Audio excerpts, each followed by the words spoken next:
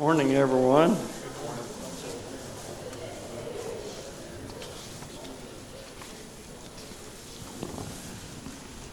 And no, I ain't Paul. Paul is a great teacher. I've thoroughly enjoyed his presentations. We continue in our study of Proverbs, and we're going to be looking at chapters 13, 14, and 15 today. And before we do, I'd like for us to go to our Father in prayer. And Ken, if you would please lead us. Father in heaven, we're so thankful for this another beautiful, beautiful Lord's Day that you've given us. For the time and opportunity now that we have to study from your word, glean more things that can help us as we try to live our Christian lives as best we can each and every day. We pray that you would be with Larry as he leads us in this class this morning. Pray that you would be with David as he brings a sermon to us a little later. Be with all those that are teaching in the little ones' classes, that everything that we say and do and is taught today will be in accordance with the things that are shown in your will. Most of all, we want to thank you for our loving Savior, Jesus Christ, for the true love that was shown that day, that he was willing to give his own life for no fault of his own because of the sin in our lives. We're so thankful for his life, his death, burial, and his glorious resurrection on that third day, that we know that he lives and we can live through eternity with you if we live our lives as we should on this earth. Help us to grow spiritually each and every day that we get on this earth. Help us to be better Christians possibly tomorrow than we're able to be today. Forgive us and continue to be with us. In Christ's name, amen. We'll be turning to Proverbs 13. We'll begin there, looking at chapters 13, 14, and 15. What I want to do is consider 8 Proverbs from these 3 chapters in Proverbs. And we will look at each one of these 8. And then, of course, I know all of us are reading anyway from the text, but these are 8 of the more significant ones in my mind. And so that's how I've chosen to cover these 3 chapters. So beginning with Proverbs 13, let's look at verse 24. Proverbs 13:24, which reads, "Whoever spares the rod hates his son, but he who loves him is diligent to discipline him." So I think, looking back, that my father loved me a whole lot. He did not spare the rod, or more to the point, the belt. Mother did the switch. Daddy did the belt. I still remember my last belt whipping. I was, I guess, around 11 years old, well old enough to know better, over in the old church building. And I don't know how many of you remember Anna Catherine Cunningham. Some of you older ones will remember Sister Cunningham. Her son Wallace and I were good buddies, Wallace. And so Wallace and I were sitting on the front bench, either during, well, I guess it was preaching because I'd be in Bible class otherwise. And this was back before the air conditioning, and it was summertime, and we had the funeral home fans. And Wallace and I discovered that if we take that stapling the cardboard to the stick, and pull it out, we could stick each other with it. And so we were doing that. And so we thought we were being very discreet in our fun while the preaching was going on. But my dad could see us, doing this kind of thing. And as soon as the last amen was said, I felt a sharp pain in my shoulder as Dad kind of picked me up. He never said a word during this whole episode. We just went to the men's restroom, which was in that long wing, the one that has the exterior door over there. That used to be before they widened it to a big classroom, it used to be the men's restroom.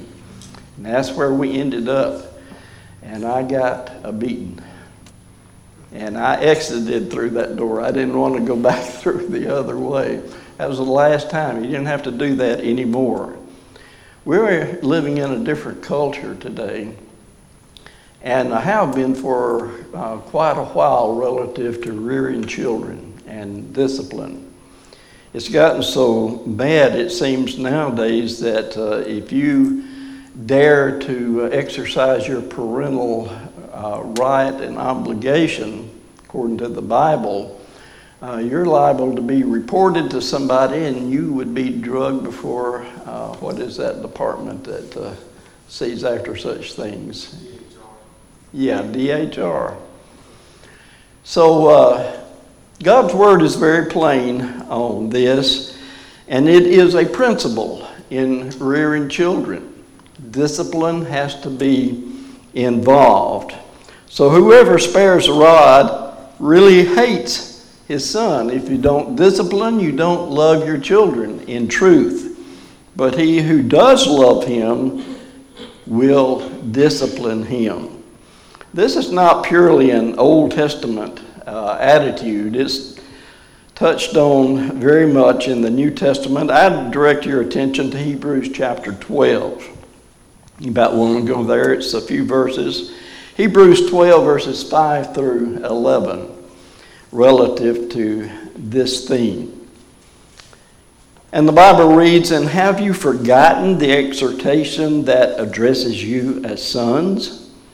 My sons, do not regard lightly the discipline of the Lord, nor be weary when reproved by him. For the Lord disciplines the one he loves, and chastises every son whom he receives. It is for discipline that you have to endure. God is treating you as sons. For what son is there whom his father does not discipline?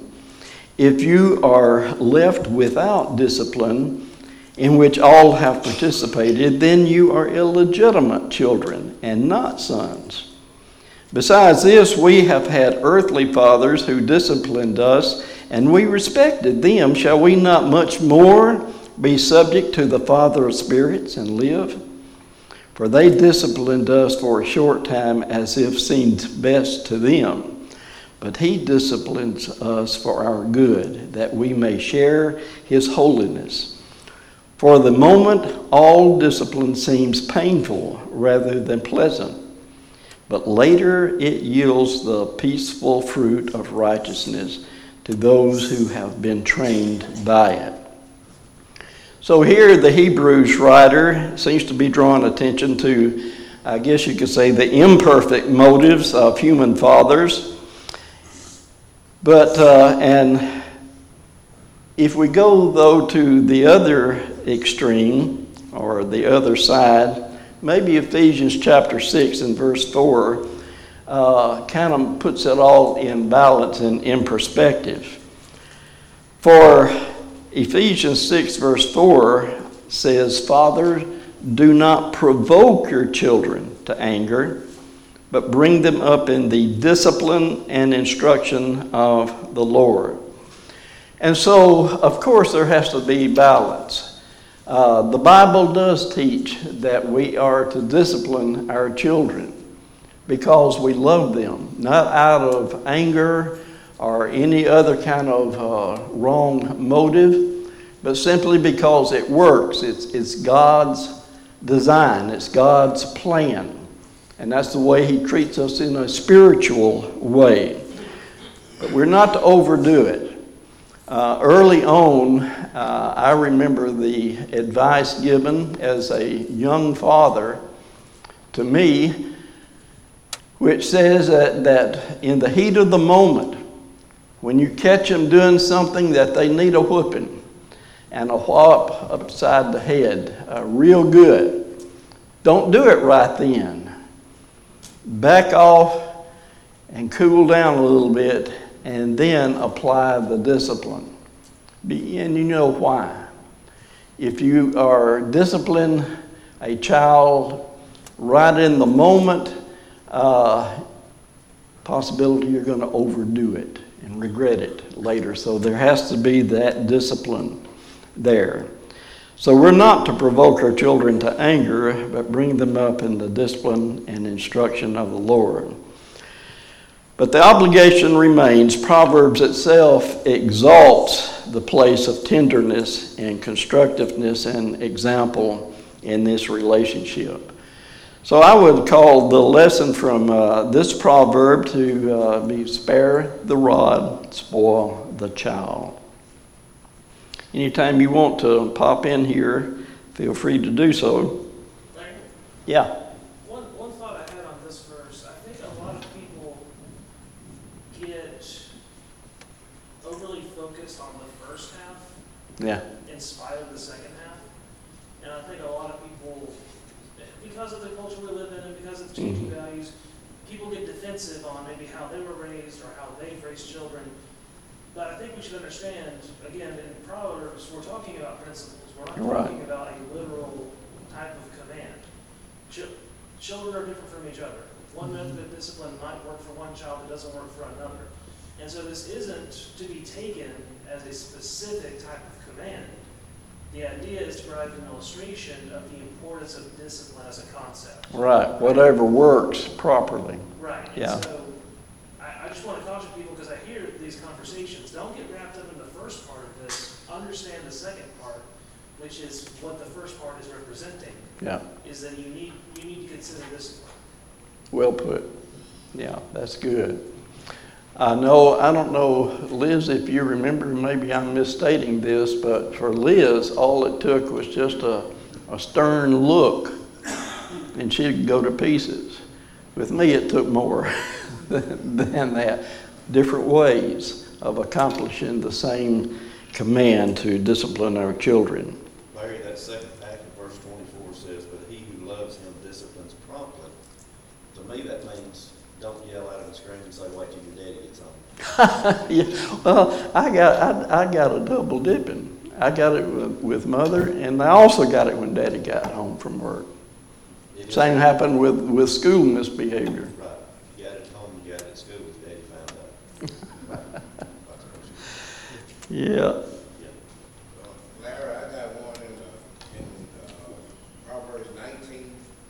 Says, "Chasten thy son while there is hope, and let not thy soul spare his crown."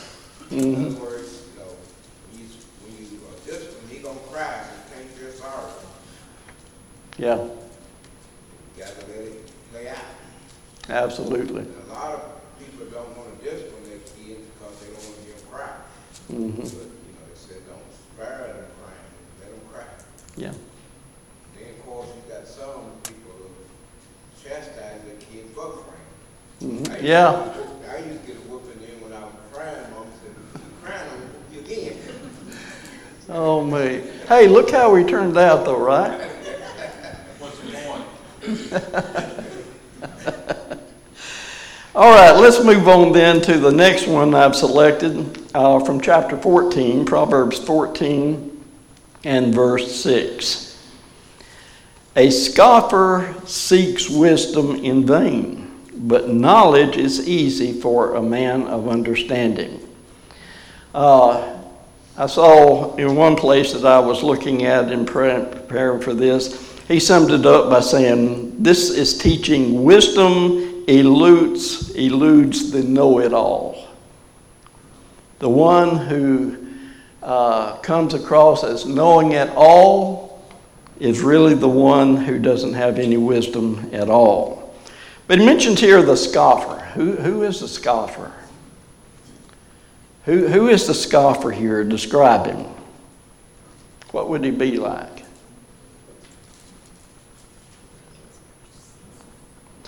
I've got, he is the vain and wicked man who recognizes no authority, not even the supreme authority of God's word. And such a man who doesn't recognize any authority, thinking that he knows it all, will really never acquire any real wisdom and understanding. Deuteronomy 30 and verse 14, I think, adds something unique here in this idea. That reads, Deuteronomy 30:14, "But the word is very near you. It is in your mouth and in your heart, so that you can do it." So in other words, wisdom is as near to the man of understanding as a copy of the Bible. For a man who is seeking wisdom and understanding, he will find it all right here in God's Word. The scoffer, and our age is full of those that we would call scoffers. I guess one of the things that really gets under my skin are the so-called scientist, the atheist, who's got it all figured out, how we got here and what it's all about and everything, and the very idea of God, a supreme spiritual being, overall a creator, is ridiculous. It's foolishness and to be scoffed at, and they do, very, very much so. But you know, I stand back and I look at these PhDs plus degree and acclaim, spouting off these important words and explanations and everything.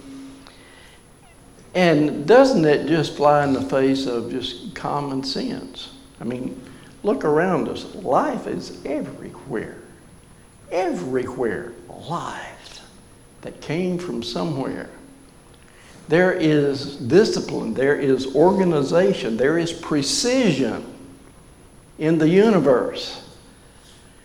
And to say somehow just over billions of years just kind of happened this way, it's stupid. And for any honest thinking person to look at this, you reckon that's foolishness. They don't use that same logic in any other area except when it comes to spiritual matters and to belief in God. So that is the way I think that should go. Proverbs 14 and verse 12 is the next one that we will look at. Proverbs 14:12. This has already been touched on, I think, in a proverb that's already been covered, but we find that a lot in Proverbs. The same theme, the same thought will be found in various places throughout the book.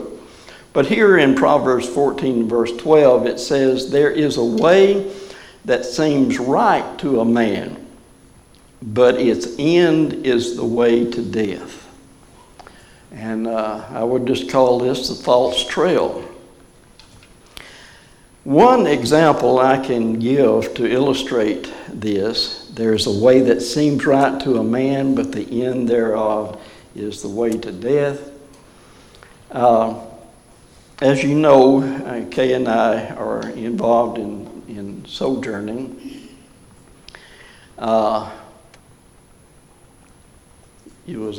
This year? It was last year. We had been on back-to-back sojourns, beginning in North Carolina, going over into Pennsylvania, and then up into New York. It was a 3-day journey for us back home, and we had made reservations leaving Horseheads, New York, at 2 different RV parks on our way home. We were tired. I was very tired.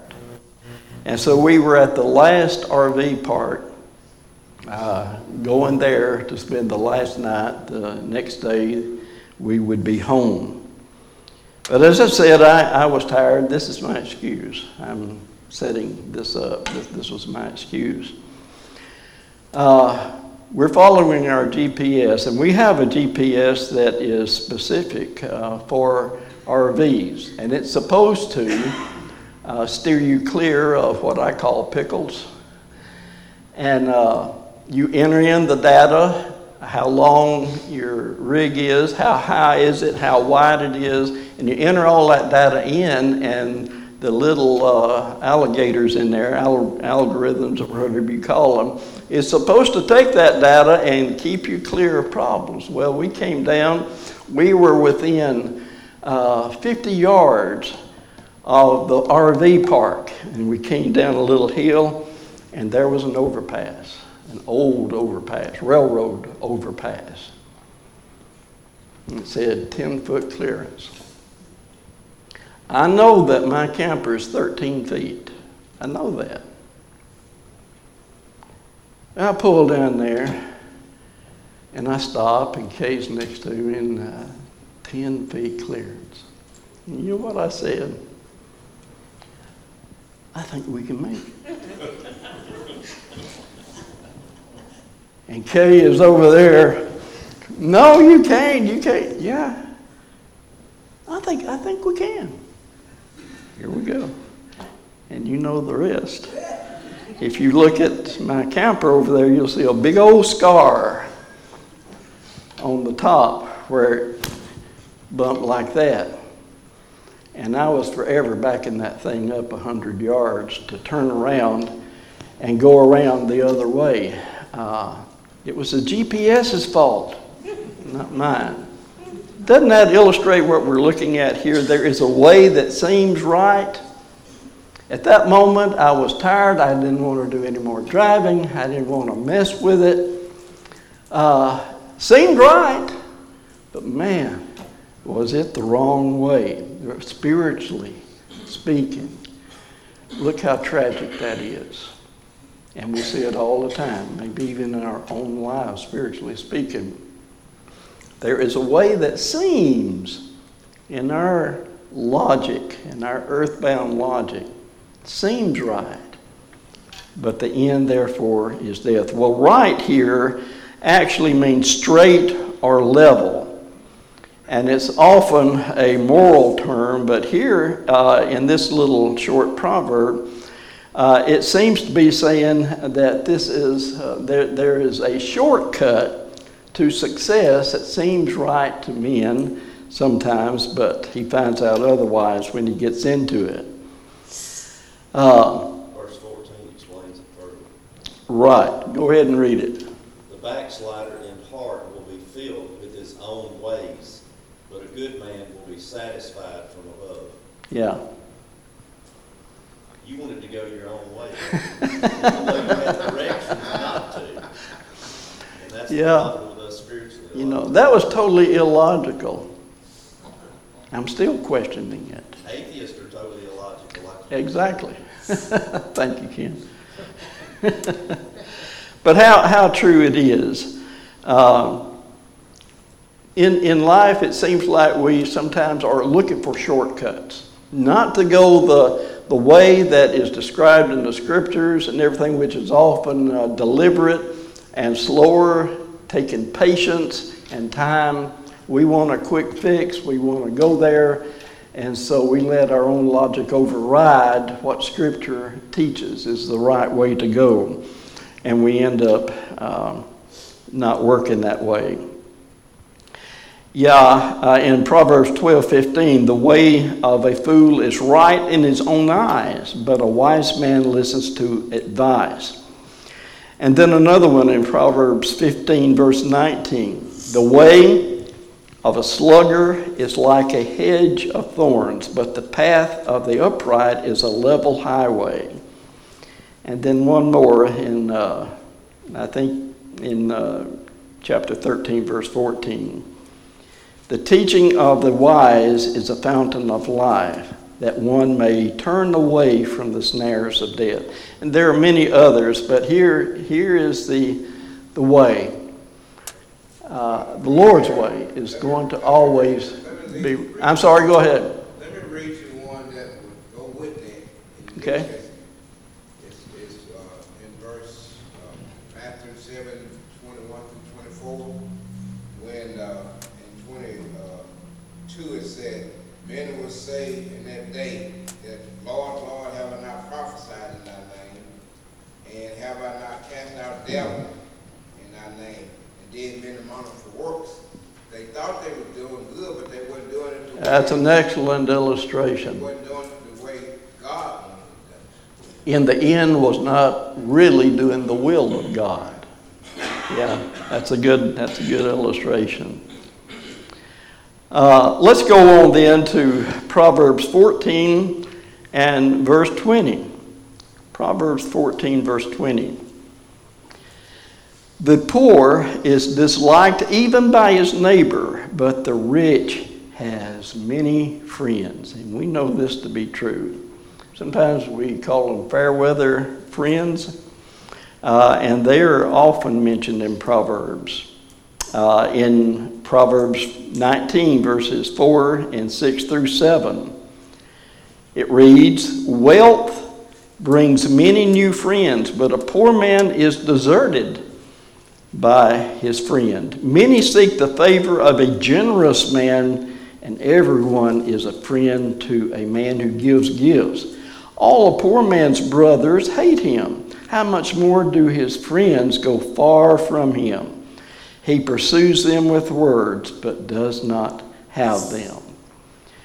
But then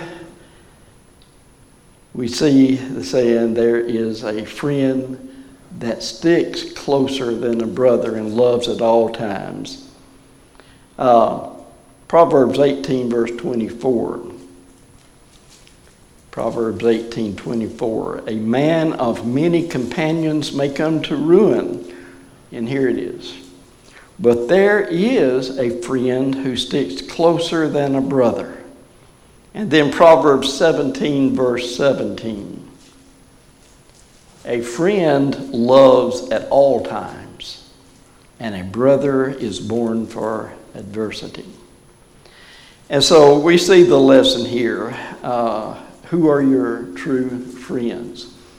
If you will stick to your guns, stick with the right way, be true to your principles, God's principles, you may not have many friends as the world would define it, but you have friends who are like you and are trying to do right, and they stick close. You have each other's back.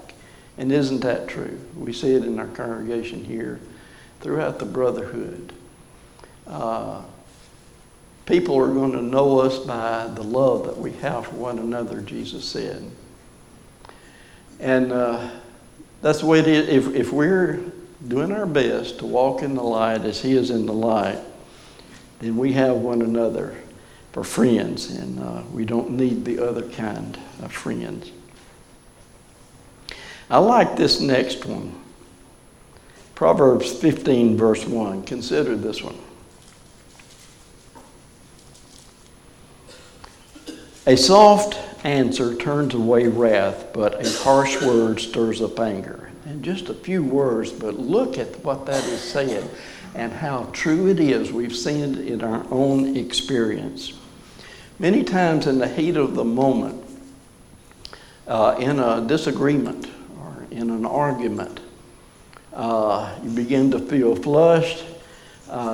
You're beginning to be more agitated. Your voice level rises. And all of a sudden, before you know it, some words that you didn't really mean to say come out toward this person that you were having a disagreement with. And what does that solve? It only makes matters worse.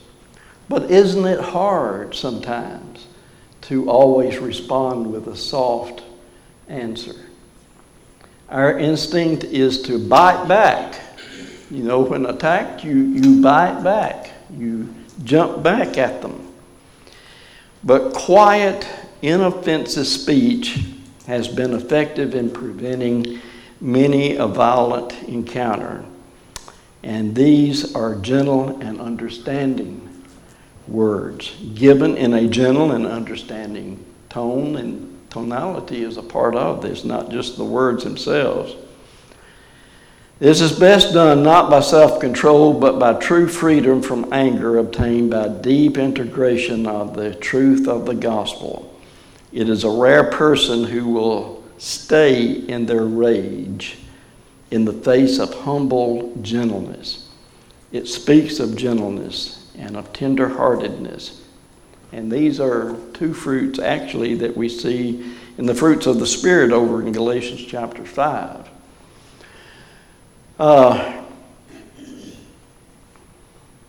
How does James describe the tongue? It's an unruly evil. You set on fire a whole forest with just this one little member.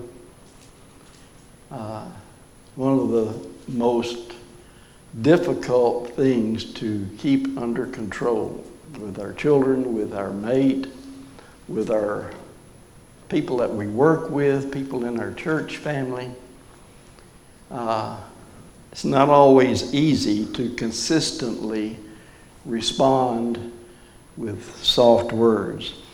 I need to put before you something that's going on now for a couple of months in the church in Syktyvkar, Russia.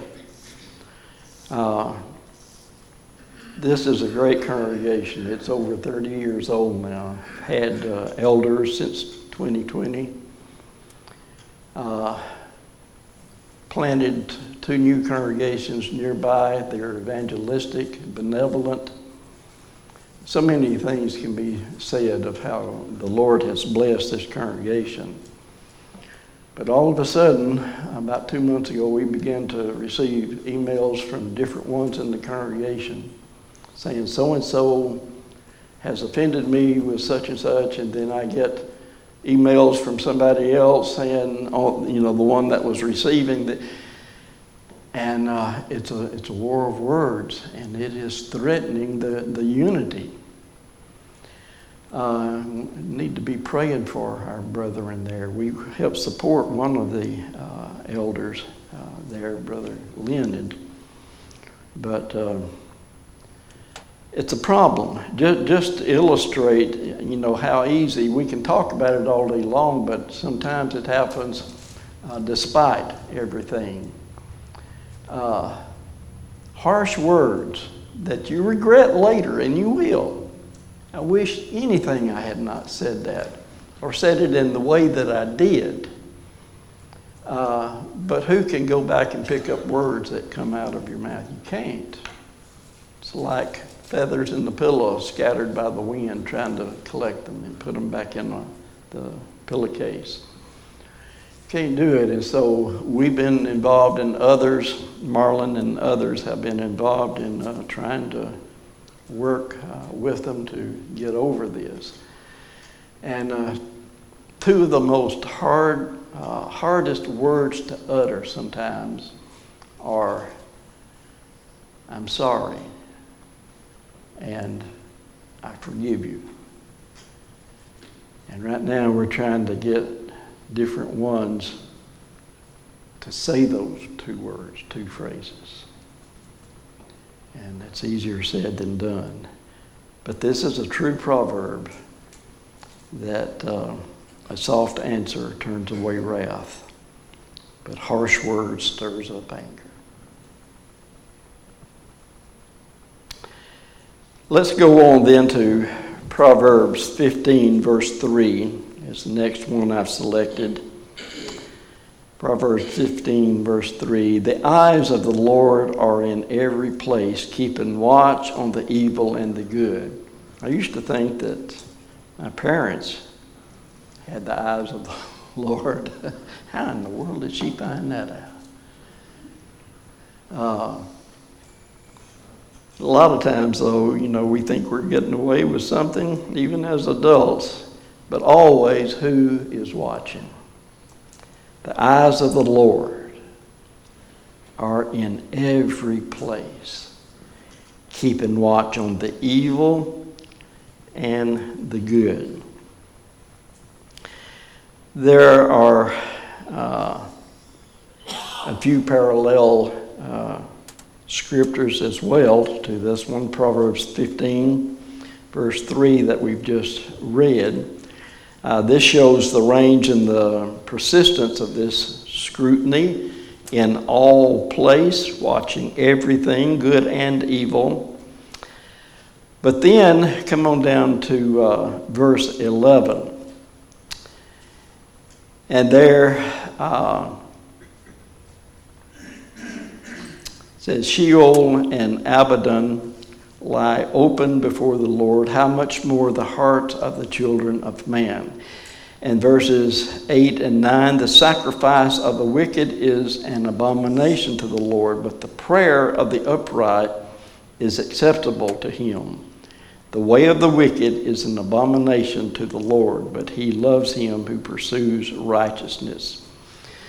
If we could just always keep this in mind, that the Lord is ever watching everything. He created everything, and he keeps watch over everything. And sometimes maybe when we're thinking that absolutely nobody but myself knows what's going on with me, what I'm involved in, or what I'm thinking. But we know better. We know this, that always the Lord is watching.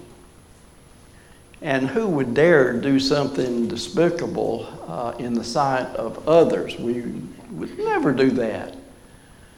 But can't we understand always that the Lord is always there? He's always watching. He sees everything. He looks into the heart. Knows what's going on in our mind, in our thoughts. And so we need to keep in mind the eyes of the Lord are in every place. We've got just a few minutes left. I've got two more that I want us to look at. Proverbs 15, verse 16. And this is self-explanatory. Better is a little with the fear of the Lord than great treasure and trouble with it. One translation I looked at renders treasure and trouble here in this verse as wealth and worry. And it does seem to be a truism that the more wealth that one can obtain, the more you got to worry about. Who needs that? I think a good contrast is found in 1 Timothy 6, verses 6 through 10. 1 Timothy 6, 6 through 10. And there it reads, but godliness with contentment is great gain, for we brought nothing into the world, and we cannot take anything out of the world. But if we have food and clothing, with these we will be content. But those who desire to be rich fall into temptation, into a snare, into many senseless and harmful desires that plunge people into ruin and destruction. For the love of money is a root of all kinds of evils. It is through this craving that some have wandered away from the faith and pierced themselves with many pains. I feel like my voice has gone out, but we're just about to the end anyway. Spiritual and temporal priorities. Keep it simple. Real quickly, let's look at Proverbs 15, 31 through 33. Larry, your mic was one out. That's what I said.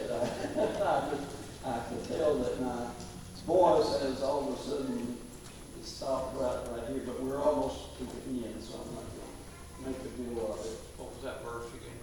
Okay, we're looking at Proverbs 15, 31 through 33.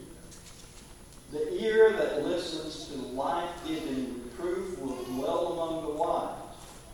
Whoever ignores instruction despises himself, but he who listens to reproof gains intelligence. The fear of the Lord is instruction and wisdom, and humility comes from honor. So here, I think this teaching which says to obtain wisdom, one must be teachable. Duh. But I think that's what this proverb is getting at.